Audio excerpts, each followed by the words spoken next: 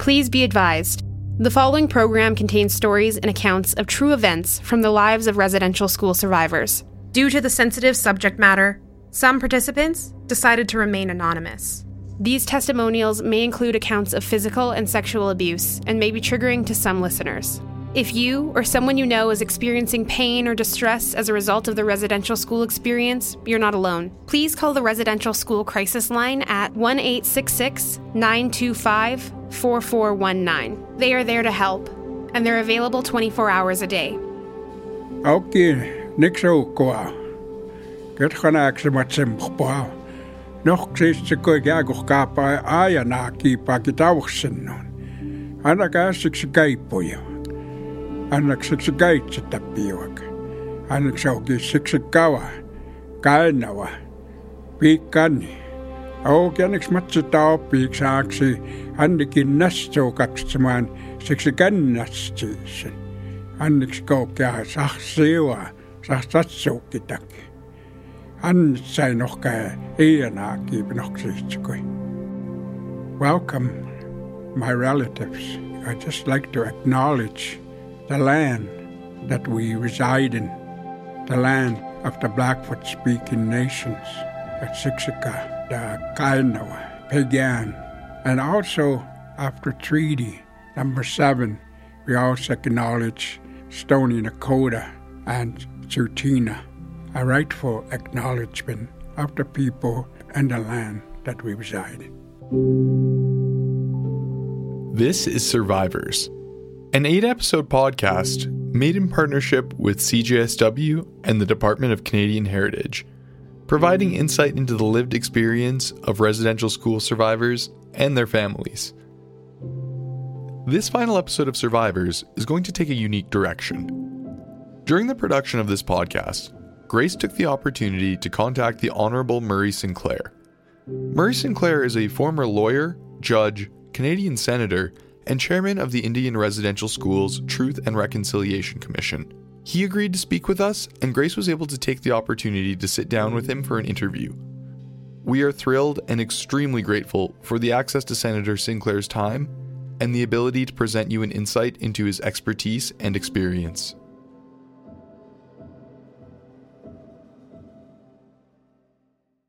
Please, could you give us a brief introduction of yourself? My name is Murray Sinclair. I used to be senator, used to be judge, used to be a lawyer, used to be a student, wanted to be a carpenter, and I'm sorry I missed out on that career. Thank you. Thank you. Well, I've read actually everything upon you, so I understand, really extensive, really extraordinary journey that you've been. And yes, very inspiring. My name is Grace. I'm a student at the Mount Royal University. I'm in the journalism program, and I'm also a podcaster here at the CJSW. I am a survivor. I was the last generation to attend the school where my parents and my grandparents were in. I'm working on an extensive research on the residential schools right now. I do have some questions that I did write down. And we'll go from here. Like I said, I'm just really happy you're able to join us today. How did you cope hearing all the testimonies through the TRC hearing? And was there any support within the community for parents whose kids never came home? Or was it just never talked about? First of all, the issue of providing supports for the people who were involved with the TRC was very important to me. I had already done another inquiry, the Aboriginal Justice Inquiry in Manitoba. Going through that process, as well as having had a chance to speak to the people who were involved in the Berger inquiry, convinced me that you can't ask people to come forward and speak about their most important secrets or their most emotional experiences without providing them with some support, and you can't just leave them abandoned after you're gone. So during the TRC process, we enlisted a significant number of health support workers who were there throughout the work of the TRC. Many of them traveled with the commissioners. We had a health support team for the commissioners. We had a health support team for the staff. We also had health support teams for each of the communities that we went to and for the survivors who spoke and had their stories recorded. whether they were recorded in private or they were recorded in public, all of them were provided with health supports. And a number of them did speak about the fact that they had lost friends at residential schools and spoke about having witnessed their friends dying, or in some cases, based upon what they told us, it was pretty clear that some of the children in their presence or to their knowledge were murdered. When they told us that, of course, it was a very difficult experience for them to do that. And we always made sure that they had health supports during the telling of the experiences that they were sharing with us, but also after we left, we ensured that there were health supports that were left in the community to work with the survivors who had come and spoken to us. So health supports were very important to us. We didn't, of course, have everybody who came and spoke to us. We recorded just over, I want to say 6,500 statements from survivors. And of course, there were many more than that. There were probably close to 50,000 living survivors during the time of the TRC. Not all of them were willing to come forward and speak publicly. And we understood that. We offered private sessions. We offered them opportunities to tell their stories over the phone. Some took advantage of that, but we do know that about 30,000 of them gave testimony at the compensation hearings. We were not involved in the compensation hearings. There were about 30,000 statements provided at the compensation hearings, and I'm relatively certain that they were not provided with health supports during the compensation claims process, which I thought was very unfortunate. We tried to convince the people who were running the health support, running the compensation hearings, to provide health supports to those who were there. And some communities did reach out and provide those supports to people from their communities who were testifying and while they were testifying. But I think for the most part, they didn't take the same approach to health supports that we did. Thank you for sharing that. What was it like to write up? Well, you know what? I'm going to just kind of be transparent. Cultural genocide. I heard it in one of your interviews, and I've came across it many times. Somebody asked me a question if that was even appropriate to say. I said, well, you know what? I'm going to find out. So I read. And what are your thoughts on that? Well, I think the question that everybody wants to know is, why did we use the term as opposed to just saying genocide? Well, a couple of reasons. One is that as a commission, the mandate of the Truth and Reconciliation Commission was that we could not accuse anybody of having committed a crime, and genocide is a crime. So we were precluded from making a declaration that somebody had broken the law or that somebody had committed an offense against the law. And so we had to be very careful about how we dealt with that. Now, cultural genocide is actually part of the definition of genocide adopted by the United Nations Convention on Genocide, where the UN Convention on Genocide defines genocide as including, among other things, the deliberate destruction of the culture of the people. So for the purpose of eliminating the people as a distinct race of people.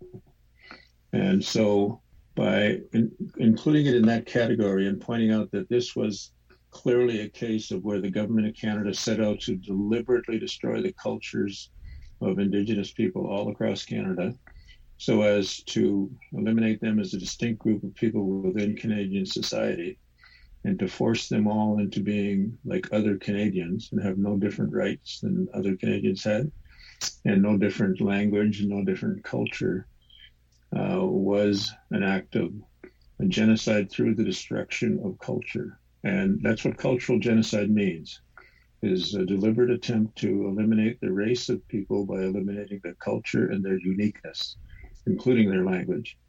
And we knew that if anybody challenged it, we might be facing a court ruling that said that we couldn't use the term.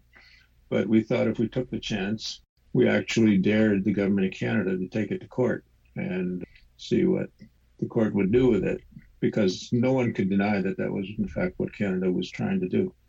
It is difficult, quite frankly, to prove that the government of Canada set out to deliberately kill every Indigenous person in Canada.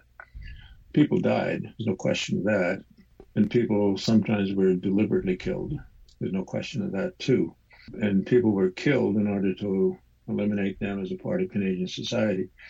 But it's almost impossible to say that the Canadian government set out for the purpose of deliberately murdering every single Indigenous person in Canada. And therefore, we felt comfortable using the term genocide through the destruction of culture or cultural genocide. And we think it best captures what exactly took place. And we wrote extensively about what the government did, and we wrote extensively about for why we reached that term. We also pointed out that the definition of genocide includes other things like the starvation of people, and we pointed out instances where the government of Canada set out to starve Indigenous people. We pointed out that preventing the births of children, so forcibly sterilizing women, would be an act of genocide. And we pointed out that the government of Canada did forcibly sterilize hundreds of Indigenous women in Canada, and that the policy of eugenics was quite deliberately followed. And so we pointed out all of those things. And then they all fall within the classification of genocide. But we focused on the issue of cultural genocide because that was where the most significant consequences were felt. Thank you. What changes have you seen in your community or elsewhere over time since this has been taking place, especially the TRC? Have you seen anything change? You know, I think there's a very clear awareness of what went on. I can't say that there is a unanimous acceptance that what we wrote was the truth. People need to be reminded of what I said at the end of the TRC process at the very last hearing. I said getting to the truth was hard, but getting to reconciliation will be harder because people will be fighting you all the way. There will be a certain class of people who will be willing to deny it. Many people within the Catholic Church deny that, in fact, the survivors who told stories about being abused by priests and nuns or being harmed and physically endangered by priests and nuns, they deny that that took place. They're saying that survivors are lying. There is a population of people who believe in eugenics or believe that Indigenous people should not have separate rights, who believe that Indigenous people are inferior, who believe that it would have been okay if they'd all been wiped off the face of the earth, who deny reconciliation should happen. And of course, they pick up on things like, you know, the few people who are able to say it, who are willing to say that their experience in residential schools was good. They never got harmed. They never got hurt. They never got sexually abused. But what they don't talk about is the fact that everybody who went to residential schools was affected by the experience of doing that because they lost their culture and access to their culture. They lost time with their families. They lost awareness of their own language in many cases. But probably more importantly, every child who went to a residential school was aware that abuse was going on in the school somewhere to some of their friends and some of their acquaintances. And they lived in fear that they might be next. And whether they will ever admit it or not, they would tell you that they lived in fear that they could be next. And that does something to you. It does something to your psyche. It does something to your courage. It does something to your sense of self. It does something to your sense of character. It does something to your identity. And therefore, the residential school experience hurt everybody who went there, including some of the teachers who were there too. Yes, I know what you're talking about totally. What happens next? What needs to happen to support people, Indigenous and non-Indigenous peoples? Like, we're in this together, like you said, especially now as more grave sites are found. It was unfortunate that the people who put together the Indian Residential School Settlement Agreement did not include in the mandate of the TRC the question of investigating the issue of children who died in the schools and where they were buried. That was a very clear question almost from the outset. It was probably the one area that shocked me the most was to begin to hear what the numbers were like. We knew that it had happened. We had heard that before we had started out in our work, but the sheer numbers that came forward and our little bit of research was able to uncover was convincing that this was a very significant issue, and it was something that caused us to include it as part of our calls to action. We actually did ask the Government of Canada to increase our funding so that we could do an extensive piece of research on that question. And they refused to, and the parties to the settlement agreement wouldn't support our application. So as a result, the issue of the children who died in the schools and were buried in secret and where they were buried was never fully explored by us. Some of it was brought to our attention by survivors, of course. We didn't mention what we had been made aware of. But what we did say was that when this issue is more fully explored, you will be astounded at the numbers of children that you will discover who have been killed in the schools, who have died in the schools, and who have been buried in places that other people would not have been buried. So they were not buried in the school cemetery in many cases, or in the local church cemetery. They were just buried, some of them in the bush somewhere, or some of them land somewhere, and they were not properly marked as burial sites. The land was not blessed. The land was not made sacred, as would normally be the case. There were no ceremonies held for them in terms of the burials. Sometimes they were buried 2 or 3 to a grave, or many to the grave. So we know that if and when there is ever a full investigation of this, that people will be more astounded than they have been to this point in time. Right now, the numbers of children that have been discovered, or the number of burial sites, I should say, that have been discovered, pales in comparison to the number of burial sites that could ultimately be located. We did a bit of research, as much as we could, given our limited resources, just utilizing air reconnaissance, satellite imagery, and things such as that. Based upon that research and historical photos, we came to an estimate of where some of the burial sites are likely to be, and we wrote about that in our report. We have an entire volume on that question as part of our 6-volume TRC report. And I always encourage people, if you want to know more about it, read that volume, volume 4. Thank you. Thank you. I will. What do we need to be aware of? There's a lot of attention focused now on the children who didn't survive. What you need to be aware of is the fact that the Government of Canada still continues to do to Indigenous children what they did during the residential school era. And they're doing it by utilizing the child welfare system and the criminal justice system. We have more kids in the care of government in our jails and in our foster system than we ever had in residential schools at any given period of time. So we're still losing our kids to cultural genocide. And we need to confront that. We need to do something about that.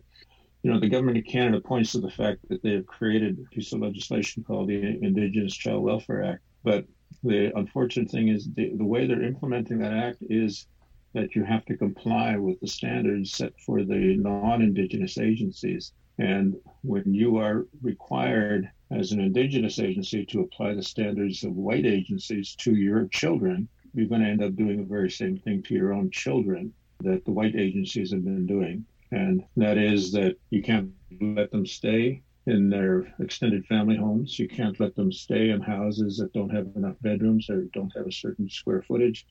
You can't let them stay if the house is not adequately maintained or doesn't have proper facilities. You can't let them stay with their extended families if the extended family has not had prior involvement with the child, even though it was quite natural for children to be moved into their grandmother's or their auntie's house, even when they didn't meet them, because there was a natural commitment by the family to do what they could for their children. So the Indigenous agencies are caught in the trap of having to do what the non-Indigenous agencies are doing. And the same is true with communities that are beginning to get involved in the criminal justice system, whether it means having their own court system or having their own legal system.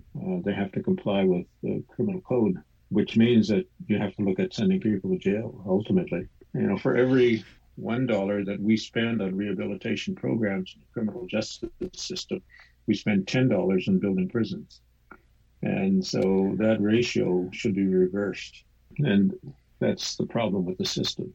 So that's what people need to be aware of generally. When it comes to the issue of the missing children and the burial sites, we need to do that research. We need to look extensively and more extensively at the question of how many children died, when did they die, who were they, where did they come from, what was done even for those who were known to have died, what was done to communicate with their families, and what do their families and their communities want done now. Because some of them want their children to be returned to their communities. Some of them want their children to remain where they are, but to be properly taken care of.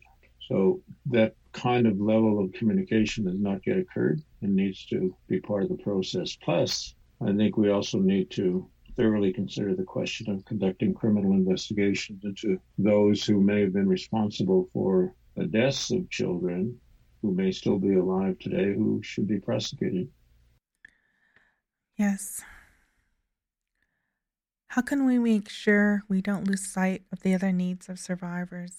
I don't even know if there's any investigations, like you said, that have begun, because it's just they keep finding the children.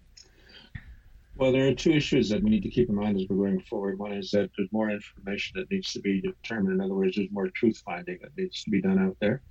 But we also need to recognize that every time we discover a new fact or a new situation, such as missing children and burial sites, that this is having a very significant traumatic effect upon those survivors who are still with us. And there are no places that they can go and get help. There's no support system in place. The medical professionals who end up going into their communities are not well taught how to deal with things like this.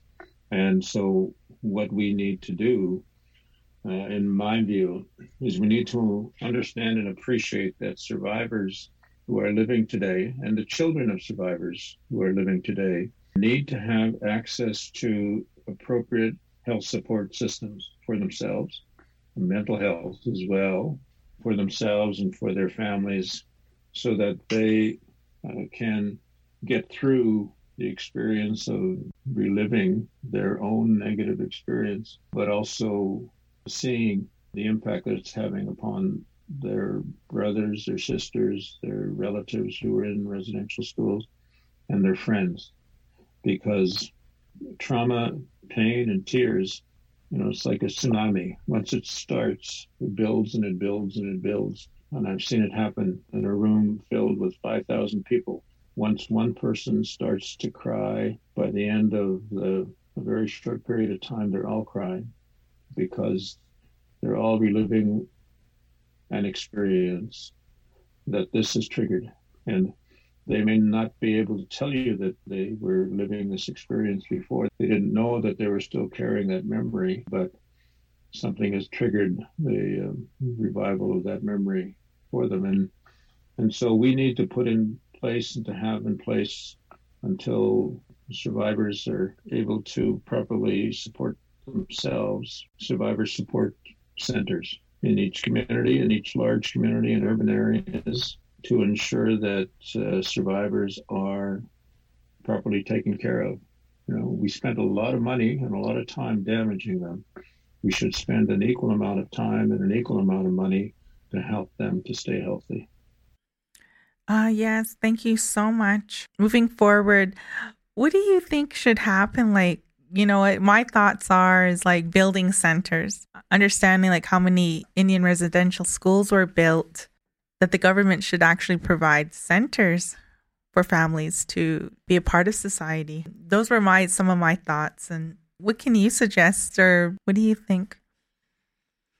We need to change the way that we educate children to believe that as Indigenous people, we were not only here first, but we were valid as a people. We had a civilization, we had a culture, we had a right to this territory, and that it was not right for white settlers to come here and to falsely lead us into believing and signing documents where we gave up our rights according to their law, and then to impose that law on us, when in fact that was never the commitment. And at the same time, overcome us through military exercise when we were not ready to take up that kind of resistance. And so we have to change the way that we're educating our children so that future generations don't behave like this. The thing that we need to keep in mind is that every society has an obligation to help children answer 4 very important questions. The first one is, where do I come from? And that question, where do I come from, is not only how was I born and who are my grandparents and who are their parents. That question is also, what is our creation story? How did we come to be on this land? And so what is our history? Who are the heroes of the past? So that question, where do I come from, is about establishing us as having a valid presence. And so that's a very important question. And the second question is, where am I going? And that's not just about what am I going to be when I grow up. That's also about what happens to me when I die. And so that's an understanding of our creation and our creator, the cyclical nature of the spirit world, and that we have a responsibility, therefore, to all of creation. So those are 2 very important questions. And the third question is, what is my purpose here? Why was I put here? Why was I put here? Therefore, why were we put here? But why was I put here? That's an important question. What is my purpose in life? And everybody needs to come to an understanding of what your purpose in life was. And the fourth question is, who am I? Who am I? Sometimes that question of who am I is constantly changing, so that you may never be able to figure that out until your last day on this earth. You suddenly have that, now I know who I am. Bye, everybody. But you need to answer that question. And those answers come from your family, your community, from your nation, and they then need to be strengthened so that they're able to give you the answers to those questions, but strengthened in accordance with their understanding of who they are, strengthened in accordance with their teachings and their language. And so we need to understand the very important aspect of working to strengthen our nations. And most of that work has got to come from the people themselves within the nation. And they may need some assistance to do that.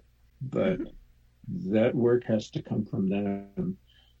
And nobody in the government of Canada is ever going to be able to tell you and teach you and give to you your identity. That comes from you. It comes from your parents. It comes from your grandparents. It comes from your community. It comes from your elders. And what we need to do is give that some growth. Yes, thank you for that. Well, you know what? I think it's about time. Like I said, I wish I can spend the whole day with you. I think we can talk for hours. You know what? Can you give us some encouraging words to, all people, especially the youth? I always tell young people, I said, keep up the action, keep up the activity, but try to be respectful of the fact that you should not lower yourself to be doing to them, they being whoever it is you're acting against, whether it's governments or corporations or other people in the neighborhood. Do not do to them what you feel they are doing to you, but always be ready to protest. Always be ready to stand up for yourselves and for others. Be sure that you let them know that you are not prepared to take it anymore. And every time you have an opportunity to do the right thing, do it. And don't let them get away with doing the wrong thing.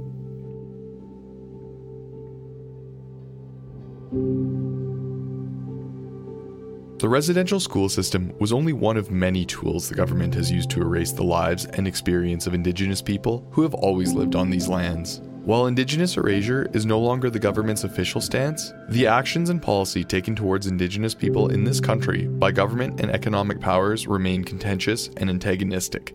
We hope that Survivors has allowed you an insight into a new perspective and provided you with a foundation to expand your knowledge on the residential school system and Indigenous experience in Canada.